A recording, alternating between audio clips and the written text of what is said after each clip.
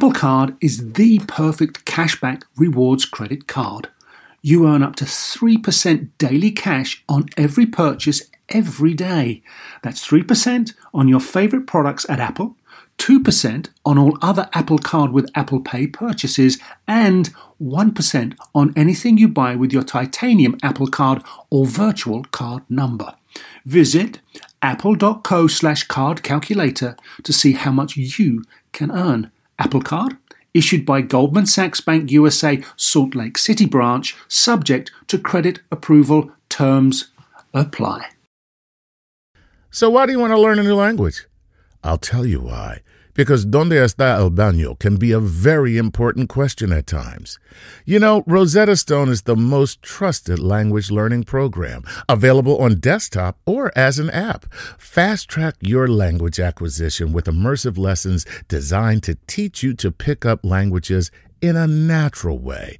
I love the fact that I can go from my laptop to my phone to pretty much anywhere and learn the language of my choice. Not to mention, I'm bringing my communication skills to new heights. Don't put off learning that language. There's no better time than right now to get started. For a limited time, Star Talk Radio listeners can get Rosetta Stone's lifetime membership for 50% off. Visit rosettastone.com/StarTalk. That's 50% off unlimited access to 25 language courses for the rest of your life. Redeem your 50% off at rosettastone.com/StarTalk today. Welcome to Star Talk, your place in the universe where science and pop culture collide. Star Talk begins right now.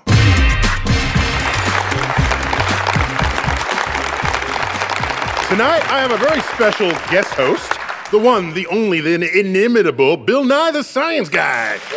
I'm here to help. Yeah, thank you. Well, tonight we're featuring my interview with Charlie Bolden, General Charles Bolden. Call me Charlie. The head, the administrator, which in government speak means you're the highest ranking person, of NASA. Charlie Bolden. I went to Washington. I got the interview in NASA headquarters, and we talked about everything. Past, present, future NASA. He was an astronaut himself, and one of his missions, he repaired the Hubble Space Telescope. Yeah, he drove the ship, the shuttle. Yeah. He's a fighter pilot we have from all Vietnam. this, and I know you're a space guy, but I wanted more. So I combed the landscape, and it happens to be in my department, the Department of Astrophysics, here in the Rose Center for Earth and Space, we find Mike Schara. Mike Schara, curator of astrophysics at the American Museum of Natural History. Thanks for joining Star Talk. Absolutely my pleasure. Excellent. Glad to be here. Now, why would we have two astrophysicists in the same place at the same time? I was going to ask that. Is there some disruption in the space-time continuum? I'm skeptical. So Mike Schara actually worked for 17 years at the Hubble Space Telescope Institute. You were eyewitness to the telescope going up and its trials and tribulations. So the first day Hubble was put in orbit, April 1990. That's right. That first day was not a good day for Hubble. And so here I am sitting with the head of NASA, who deployed the telescope himself. Yep. And so I had to get the bottom line of how all that went down on that first day. Let's check it out. Nothing went right that day. Why? Well, after we finally got it out of the payload bay, we deployed the high gain antenna, two of them on either side, boom, boom, boom. They went down, no sweat. First, we got antennas. First, you can't deploy an antenna. Go home. Well, everything worked. Okay. But we thought, if you can't deploy a solar array, go home. And we almost had to do that. So we deployed the first solar array. Second solar array started out, I don't know, maybe 16 inches and stopped. And we went, that's not supposed to happen. So these solar panels unfurl? We had to do two things. We had to unfold the drums, and then when we activated them, they had this, it was incredible. They had a ribbon that pushed out, and as it pushed out, it formed itself into a rod. And so that was the two of them on either side of the solar array. And this is clever engineering design. Incredible clever engineering design, except the second one got about 16 inches out and went and stopped. And we went, oh my goodness, what's going on? Long story short, when we could not get the solar array to work, before they determined that it was a tension monitoring module, they made the decision that, okay, we've got to get this, we're running out of power, because you remember, Hubble was on batteries right now. It didn't have any solar arrays to get power from the sun, and so batteries were running low. The team down in Houston and at Goddard said, we got to get it off the arm. We got to get it out of here. And so they said, take Bruce and Kathy, put them in the airlock, suit them up, and they'll go out. They both were veteran spacewalkers, and so they were anxious to go out anyway and bask in the sun and save Hubble. So I got them in the airlock, and the only person not excited about them going out was me. Because as the IV crew member, your job is to make sure they stay alive. And so once again, my heart started beating. You don't want that on your conscience. I did not want that on my conscience. Because that's one of the most cinematic things to show is a spacewalking person drifting away. Yeah, you don't want that with the cape. This is that. Every sci-fi movie shows that. Yeah. So I got them all suited up. We got the airlock depressed, and we got down to vacuum, and we were probably 5 minutes from them opening the hatch and going out, and the ground said, stop. We got a young engineer down here that thinks he knows what the solution is, and we're going to try it, last chance. And so Lauren got the vehicle in position, and they said, let it go, and we went 3, 2, 1, go. And Bruce and Kathy were locked up in the airlock at vacuum, trying to look through a little hole, and they couldn't see anything except the payload bay. So they hate me to this day. It's funny to be that. Say, I put him in the vacuum. That's just really cool. If you're in control of what the ship is doing. So was everyone at the Hubble Space Telescope Institute at the time aware of these little problems of deploying the telescope? We were terrifyingly aware. Terrified we because knew exactly what was going on. It's a career ending. Yeah. This was for all of us life and death. Many of us had been working on the telescope for 7, 10, 12 years. This was our careers. This was our passion. If it didn't work, the telescope is not off the shelf.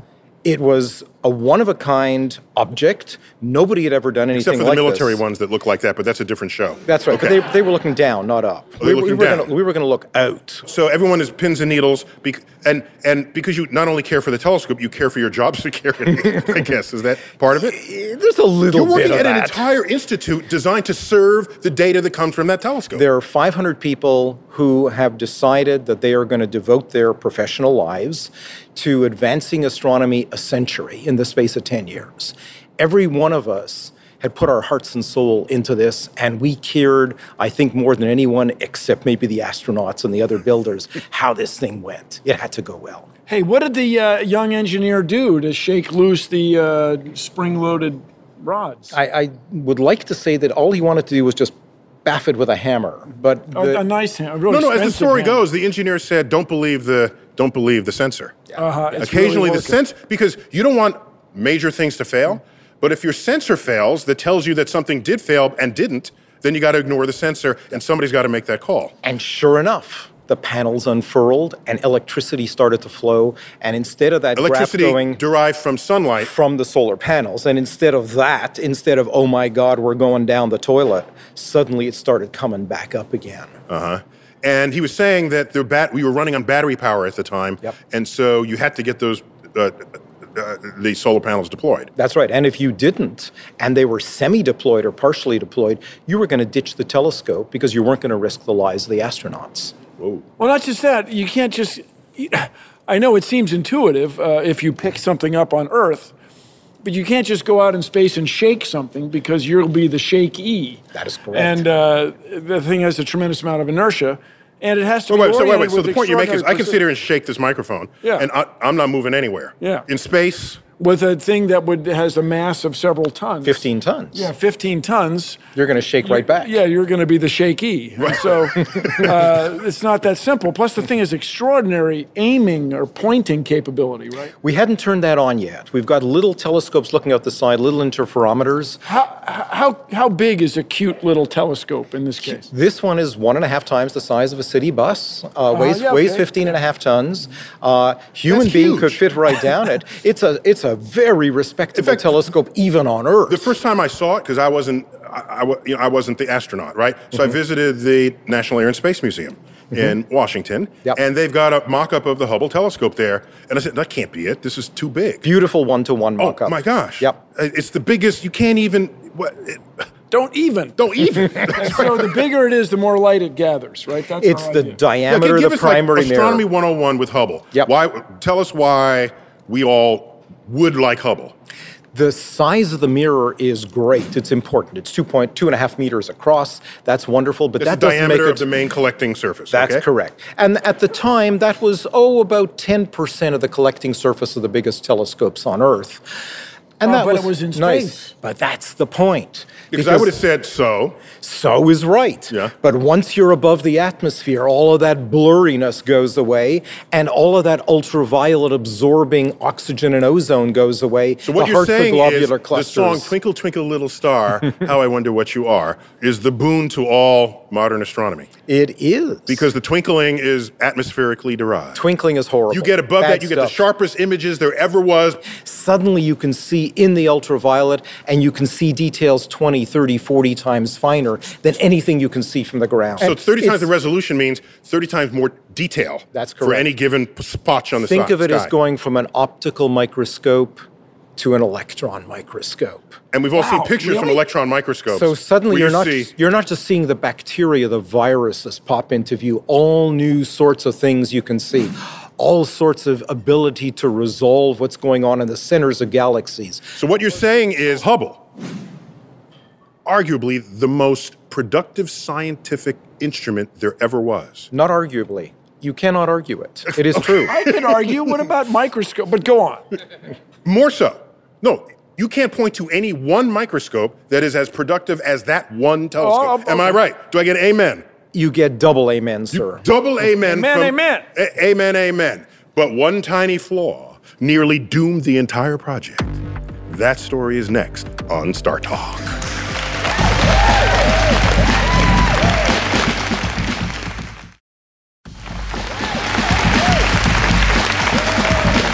We're back on Star Talk. That's Bill Nye, in case you don't otherwise recognize him. Bill Nye, thanks for being my co-host. It is I who must thank you. And we've got my friend and colleague, Mike Shara, fellow astrophysicist, astrophysicist extraordinaire, Totally pleasure to be here. prolific. And we got you on here because you have firsthand information about the deployment and success of Hubble. And about how much of your research would you say has pivoted on Hubble? Since the Hubble telescope was launched in 1990, probably 2/3 of the papers that I've written Of the research, of your of the referee, research referee peer-reviewed papers referee. have been Hubble.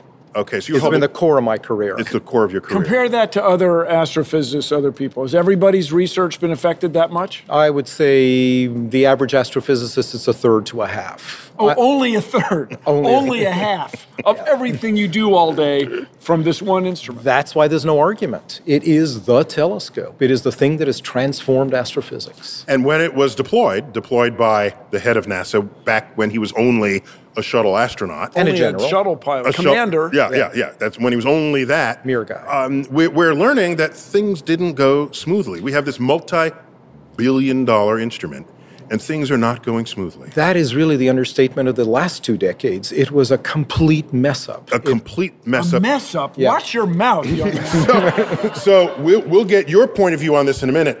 You were on Earth. Let's find out what it looked like from space. You got it. Charlie Bolden. We were all apprehensive about doing something that might damage Hubble. Hubble was huge, and you know that. 25,000 pounds. Yeah, it's the size of a school bus. It's the size of a school bus and a half in length. And it was almost 15 feet in diameter in a 15-foot diameter payload bay.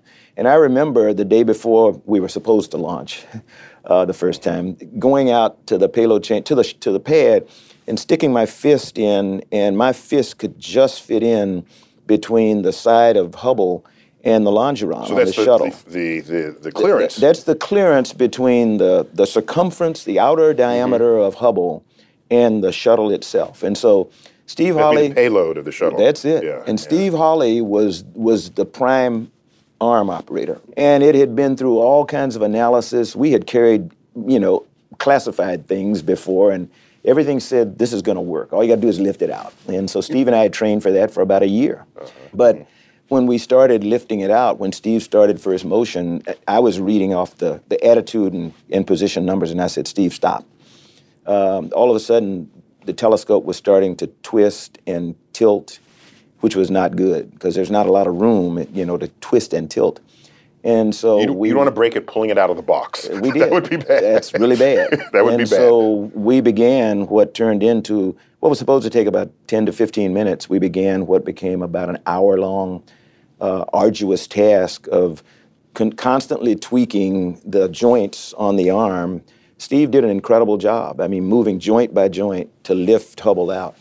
But after the flight, weeks later, when we heard that there was a problem, he and I we kind of pondered because we didn't know whether we had bumped or had caused something, and so a little period of time. Yeah, so there was great relief when someone used this term that I had never heard before: spherical aberration. Spherical aberration. And so it was a design flaw, or not a design flaw, a production flaw. And so we went. Whew.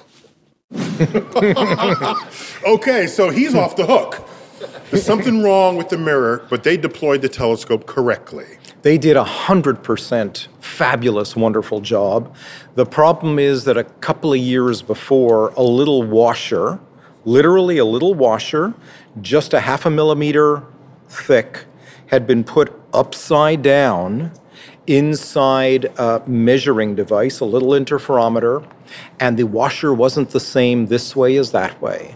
That spaced 2 mirrors wrong, and so the Hubble mirror got polished perfectly, smoothly, but to the wrong shape, which meant that we could never focus Hubble perfectly. And when they went through the first focusing test, what happened? How did you feel? I'll be like Oprah.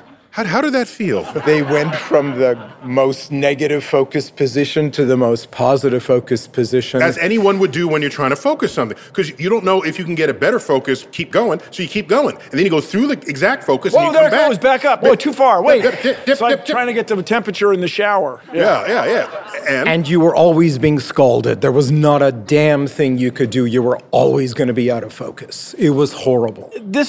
We tested on Earth?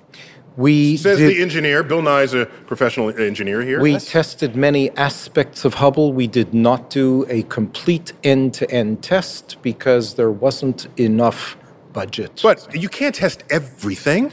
You can never test everything, but you sure as hell can test the focus from end to end. So what features of your telescope do you have? Well, we have some electronics and we have some little maneuvering jets. Is there a mirror? Yes, as a matter of fact, there is. So it's an Apollo 13 moment. Fix this. 2 of my colleagues at Space Telescope get up.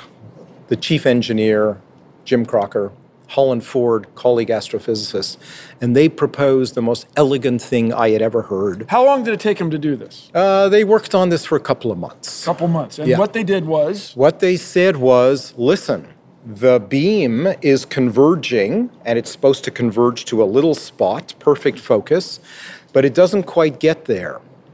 But if we could make the beam length a little bit longer, then in that extra path that the beam would follow, it would converge. This is 2 microns or something. Well, what we're going to do is we're going to take a little mirror and put it into the path. The cutest little mirror. Only the size of a U.S. quarter. And we're going to stick it in the path of that converging light, and we're going to make that light bounce. That's going to redirect the light onto the camera. Okay, so these are corrective lenses.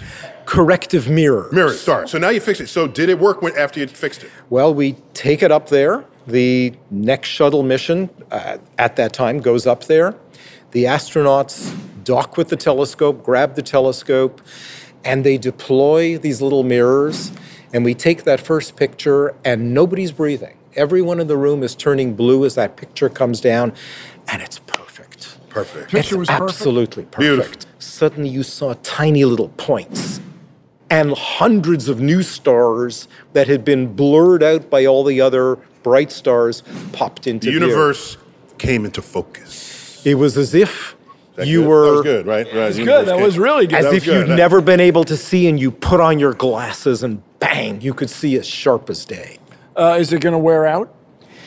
It'll wear out in the sense that if we don't send astronauts to it, and there are no plans and no hardware and no technology that currently exists because the shuttle program is over, it's actually going to either fail, one of the key components is going to fail, or it's going to re-enter the Earth's atmosphere 4, 5, 6 years from now and burn up. It'll re-enter the atmosphere no matter what at some point. Unless we do something to boost it, and there are no plans to do that. And you want to plunk it into the big toilet bowl of space, which is the Pacific Ocean. That's what's going to happen. Yeah. A reminder that we are featuring my interview with the head of NASA, General Charles Bolden, and we'll find out what's next for NASA when Star Talk returns.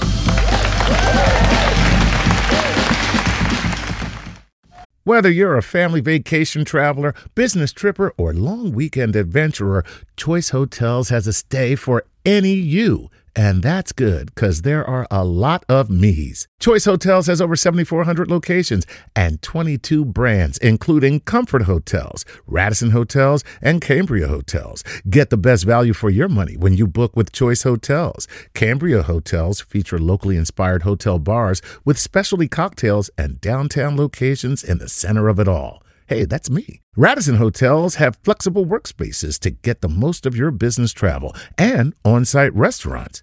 That's me too. And at Comfort Hotels, you'll enjoy free hot breakfast with fresh waffles, great pools for the entire family, and spacious rooms. Hey, that's me too. I guess I'm just going to have to stay at all of them. Choice Hotels has a stay for any you. Book direct at choicehotels.com, where travel comes true. We're back. Star Talk. Bill Nye. Who else could this man be but Bill Nye? I call him Sir W. Sir William. Thank you, Brother Neil. Don't let anybody else call you that but me. So what, am I supposed to, like, mess him up if somebody calls me Sir W? I'm supposed to push him down? He's been in New York too long. I'll mess you up. And I went with mess. There's other verbs. We're featuring my interview with the head of NASA, General Charles Bolden. And as head of NASA, he's overseeing NASA's plans to go to Mars. Yep. Let's check it out. People have always dreamed of going to Mars, always, as long as I can remember, even before we had airplanes. Given the budget we have today, we are on a path that will get us to Mars in the 2030s. So if I write you another check for another $18.5 billion, you can speed that up, perhaps, tighten it up? Maybe. Yeah. I can guarantee you with more certainty that 2030 we're going to have humans on Mars. You're trying to get me to presuppose and I'm writing the checks for you. I know you're writing checks.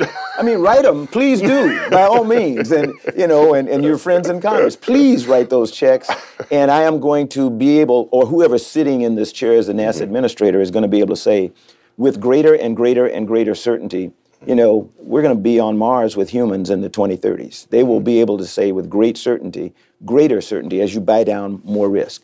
There's risk in everything we do. Risk is never, ever going away.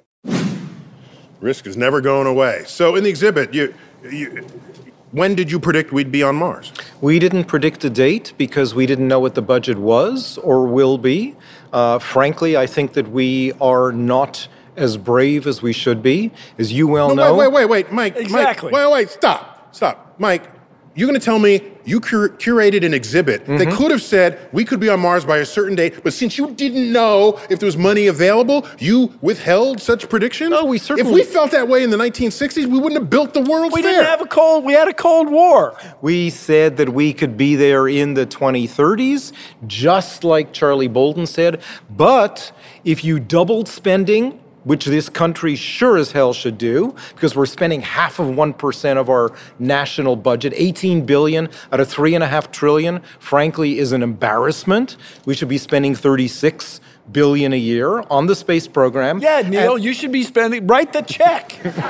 You said to the guy. Planetary Society, what's the posture there? Well, Planetary Society, we advance space exploration and space science, and we think the sooner the better on all this stuff. Now, is that the deepest answer you can give me? Hang on. So people say, why send humans? Because the robots are so successful.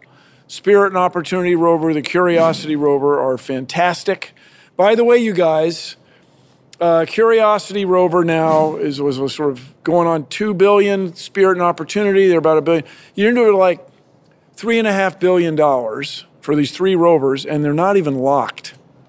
Anybody could just, on Mars, could just walk up to them, drive them away.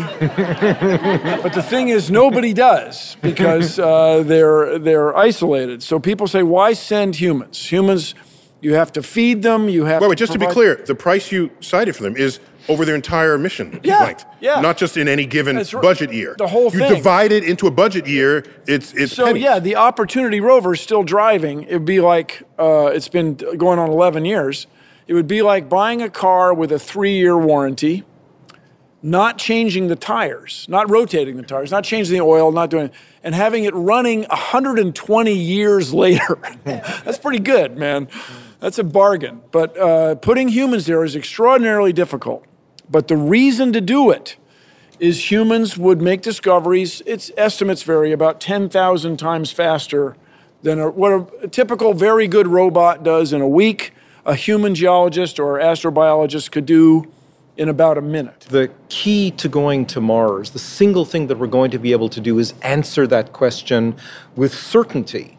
Is there life on our nearest planet? Because we're going to drill down. It's not our nearest planet.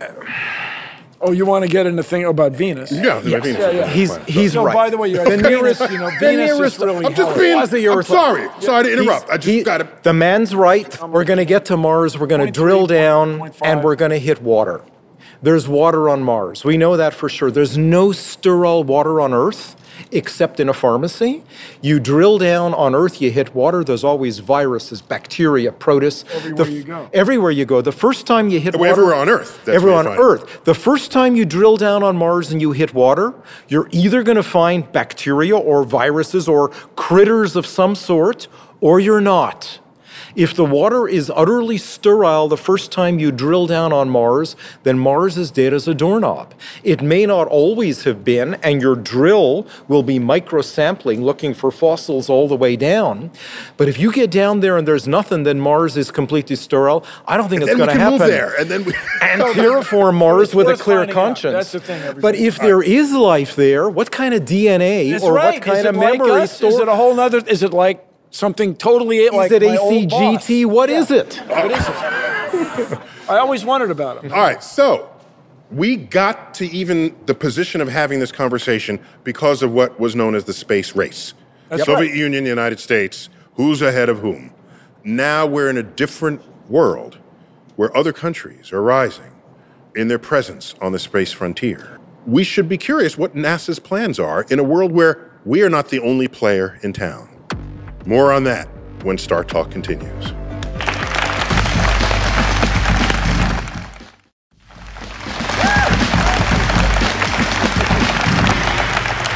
We're talking about space from the Hall of the Universe of the Rose Center for Earth and Space. It's cool. This is where you got inspired as a kid, yeah? That's where I was, age 9.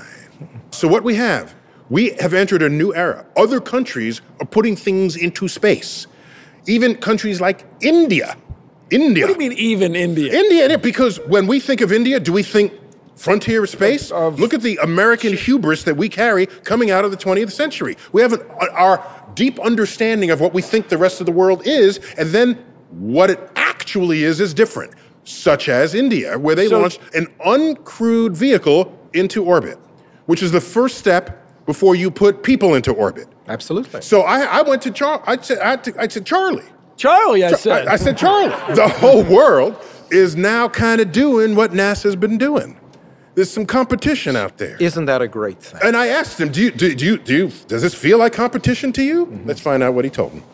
We teach people, we act as a model for how people of different cultures, different races, different nationalities can in fact work together. There are now 5 other nations, at least 5, who are sitting on the surface of Mars, roaming around for the first time ever, because there's only been one nation in the history of humankind that has ever successfully landed a vehicle on the surface of Mars that has functioned, and that's the United States. You know that. America. However, America, if you want to put it that way. But right now, there are other nations. I'd lost count. Thanks for reminding me of that. Is that the model going forward? The international collapse, without question. Okay. If you look at the space launch station. system, International Space Station, no doubt. Mm-hmm. That's my championship model. That is the largest collaboration of nations outside of warfare that there is. So, Bill, is this state of the moving frontier, is that going to take us to the world of Star Trek? That's it, where there's a Russian guy sitting next to a Japanese guy, and they're all in it together. Yeah, that exactly with that. An optimistic view of the future. And, and then when we get to Mars, it's just more broadly, not that it may be that science is what people turn to lead the way for international cooperation on a level far more potent and effective than anything the UN itself could possibly accomplish. It would be a wonderful thing if we all got this thing in our heads that we're going to find out whether or not we're alone in the universe, and we're all going to work together. And fantastic. And in doing so, by the way, right over Captain Kirk's shoulder is the science officer, not the military firing officer. It is a cool, optimistic view of the future. But they can still fire torpedoes. Well, if they're photons. Those photon torpedoes will ruin your day. Yeah, if you're on the wrong side of them. And the Shield 4, man, is always trouble. Is that right? Shield 4? Oh, man, it's always buckling. I didn't know that. Yeah. I got to go back and check that out. It's a design issue. We're working on it. But you still have to get to that point. Yes, You have engineering challenges. Yes. You want me to solve them? Perhaps the highest challenges of them all is money. Are political. Yeah, absolutely. The technical challenges are solvable, everybody. Let us find out what General Charles Bolden, head of NASA, has to say about NASA and politics. It's a worldwide thing. Everybody looks for, what do we call it? The return on investment. Dollars. ROI. Everybody looking at this show knows what ROI is. What am I going to get back from this? What we are going to get back as a nation, what we are going to get back as a people, is the incredible satisfaction of knowing that we have finally accomplished something that humanity has been trying to seek for millennia. We have left this planet, we have gone to another planet, and we're on our way, farther out into the solar system, and maybe one of these days, but it is a long, long, long, long way off. We're going to turn even more science fiction into science fact by maybe following Voyager and leaving this solar system. So the unstated fact here is you need a vision statement that is bipartisan supported. Got to have it. Because timescales for NASA to plan and execute are longer than re-election cycles. Way so something has to. Longer. So you need a substrate. So much longer. Right. And Neil, and you're a big person on NASA needs more money. NASA needs more public will, more national will. So Mike, how do we do that? I mean, NASA wants to plan something. If you want to go to the stars, that takes decades. But you re-elect people every 2 years, 4 years. How do we get around that? Well, the political system in the U.S. for funding NASA is in many ways broken.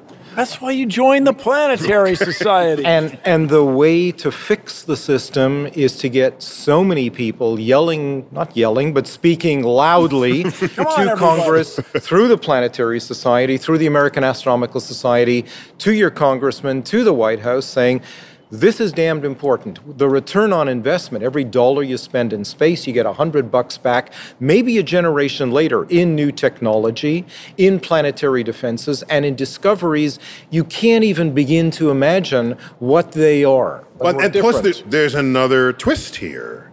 Because now, if you just come up with a couple $1 million, you start a private space company. Oh, yeah. It's more than a couple million, but still. More than a couple million. Yeah. It's less than NASA's budget. Considerably. So these might be game changers, perhaps. Now, I asked that of the head of NASA. I just wanted to know, what did he feel about private companies sort of getting in the game? We will find out when Star Talk returns.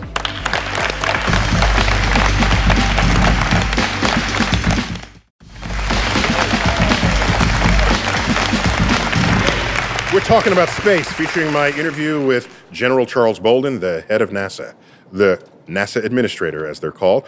Bill Nye, Mike Shara, friend and colleague. You guys are helping me through this, thank you. We're now talking about private space exploration. I know, they're popping up like corn. Like mushrooms, yeah. Mushrooms. Yeah. So does with corn big pop rockets up? on the back. I don't know corn. But mushrooms I've seen. Corn pops, Neil. You've seen. Corn pop in a popper. Yes. Oh, okay. And they're going to grab the whole market. And they're going to grab the market. They're going to grab the market. Who's the buyer? everybody who wants to launch any kind of commercial vehicle, like a weather satellite, like a communications satellite. If you So we want got to... SpaceX, got Orbital Sciences, we got, who else? There's Give me a some difference, more. though. What's the difference? When Columbus left Spain, he was government funded. Yes, he was. Magellan was government funded. Yes, he Lewis was. and Clark were government funded. Yes, You're not they going were. to go to Mars and look for life for kicks. You're not going to... For profit. You're not going to initially, but you may go look to capture an asteroid, not for kicks, but for profit. As soon as people start making money in space, in near-Earth space, then you're going to see lots of people jump on the People bandwagon. sell weather data, to be sure. And imaging data and spy imaging data. data, exactly. So let's find out what Charlie Bolden has to say Yes. about Mr. this Administrator. infusion of private enterprise into this new game. Private space ventures are absolutely essential for us to be successful with exploration. We took a gamble. We said we believe, and the president said, we believe that we should allow NASA to free itself of requirements to get people and things to low Earth orbit. So Orbital Sciences and SpaceX have been carrying cargo back and forth to the International Space Station for 2 years.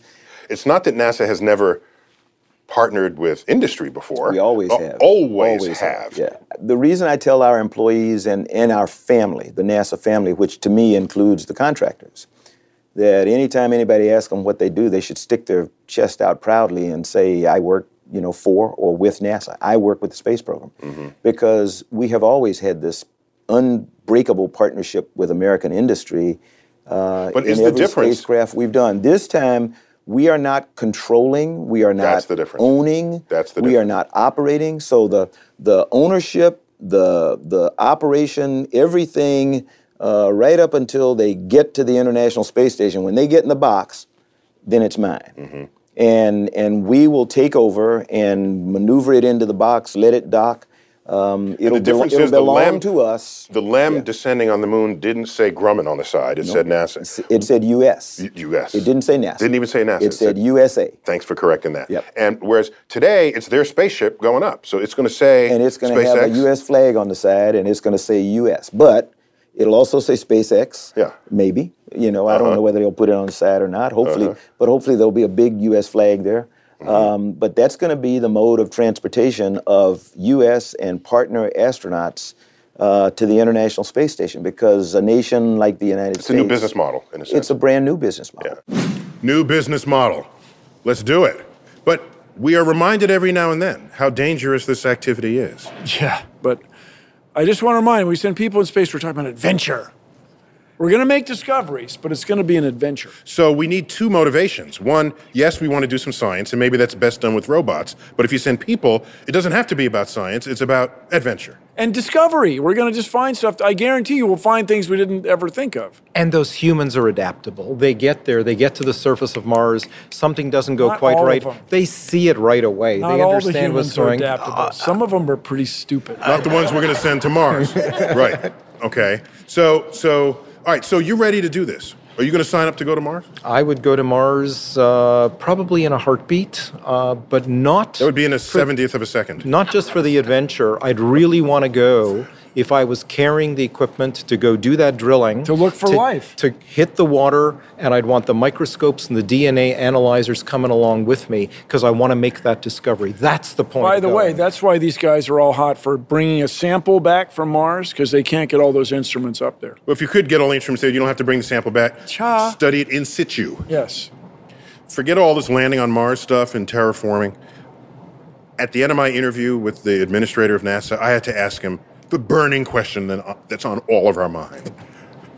Where are the flying cars? When is that going to happen? That's what I asked him coming up on Star Talk.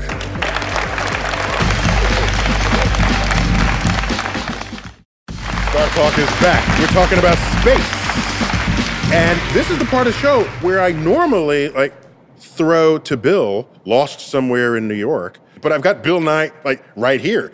Give us that gesture that will bring your clip up. Let's roll that tape.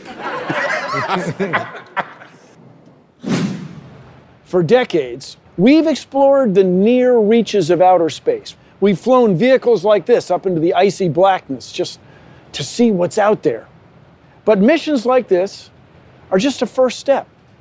It's early in the 21st century. I hope in the next 100 years, we will have explored under the icy crust of Jupiter's moon Europa, looking for signs of life. In the next 100 years, we'll probably know whether there was or even is life on Mars. If we were to discover life on another world, it would change everybody's perception of life on this one. Everybody's perception of what it means to be a living thing on a planet in space would change. I hope in the coming decades, we commit to explore farther and deeper into space so that people everywhere will know the cosmos and our place within it, so that people everywhere on Earth share a vision of our place in space. You look kind of manic there. I was kind of worried about he's you. wound up. And so Mike, what do you want the future of space exploration Yeah, man, to what do you hold? want? What do I really want? Yes. What do guys really want? Yeah. I want to know, A, if there's life on Mars. I Yeah. think that's the single most important question in all of science right now, not just biology, not just astrophysics. I And think allow we me to need know broaden that to say we want to know if there's life anywhere other than Earth. Of course. Yes. But the place to go to answer the question utterly definitively is Mars. At least we can get a confirmed, sure, yes or no in much less than 20 years. And we don't need to send astronauts. This can be done 100% What else? robotically. I want to know what the dark energy is. And I want to know what the dark matter is. Well, Because it's the future of science, but I'm talking about going places in space. if we're going to explore the solar system, Europa, Ganymede, and Callisto are obvious places. Europa The has icy moon. twice the seawater of the Earth. Moon. And Maybe more than that. And what's the fishing like there? If you I get know. down Are there underneath the ice, Europanians and- swimming around under the ice? I asked What do the they head of say? NASA. I just Charlie, want to, you said. Charlie. I said, Charlie, what are NASA's greatest accomplishments, and what do you see for the future of this all? Let's find out. Why I feel so good about this agency today is because I honestly Kind of have to believe... because you're running it. Oh, no, You're not gonna say, no, boy, this agency sucks. we do suck in some terms. There's some things we don't do as well as we should do. Okay. Okay. Even under your watch. Even Okay. under my watch. But in terms of technological achievement, nobody can match us. In terms of achievement in exploration, we are on Mars. We are on the moon. You know, when Voyager left the solar system, Page one story. for the first time in the history of humanity, not only had we visited every single planet in the solar system with some NASA instrument, but for the first time in the history of humanity, we had a man-made vehicle that had left our solar system. That's a big deal. Charlie, I don't care what else your agency is doing. When are you going to give us the flying cars? Come on. Hey, We've been wanting those for decades. We are trying to enable industry to do that. We're already collaborating with companies, I won't give them any advertisement or stuff, on autonomous automobiles. Whether they're going to fly or not, I don't know. But we're learning, we're collaborating with them because what they're learning about autonomous vehicles, we're trying to apply to autonomous flight of unmanned aerial systems. You know, how do we make airplanes more efficient? So there's a lot of collaboration going on. So it won't be NASA that brings us flying cars, but industry, hopefully one of these days, may develop it as a result of the collaboration with us. Okay, so I'll stop writing you letters about that. No, don't stop writing me letters. I mean, it's important. That's the way we determine what the public wants. We'll start with the hoverboard, maybe the hoverboard. I'll accept that first, and then we'll move on. So I think there's an important little bit of information there. We think of NASA as planting flags, and in there we get a taste of the infusion of NASA's energy, money, and intellectual capital in creating technologies. Oh, this is a big deal. See, this is the difference between your good old days and what's going on now. NASA's involved. No, seriously. What? No, the good old days, NASA led the world, and I'm not busting your chops. I mean, it was a different era. Sure sounds like it. But what it means is perhaps we need to think of NASA more as an engineering, as an agency that inspires engineering solutions to our greatest problems. Sure. And the greatest problem is going to be climate change, and that's going to require some space space assets, things flying around in space. But even in those good old days in the 1960s when, there was this huge singular focus on going to the moon, there was lots of planning going on for the Hubble Space Telescope. People were already working on it. For the International Ultraviolet Explorer, for astronomical missions, for lots of other kinds of science. So NASA has always had this multifaceted approach. There's always this one huge thing that they're working on. Do we need the one thing to get to rally? You can't rally around 100 things. That's the trouble. Where do you spend money? Let me ask you this. Didn't we find out the age of the Earth with rocks on the moon? We determined where the Earth and the Moon came from. More important, where the Moon came from, because we found that the oxygen... It wasn't like Arkansas or something. No. The oxygen isotope ratios in the lunar and the Earth rocks are basically the same, which meant common origin.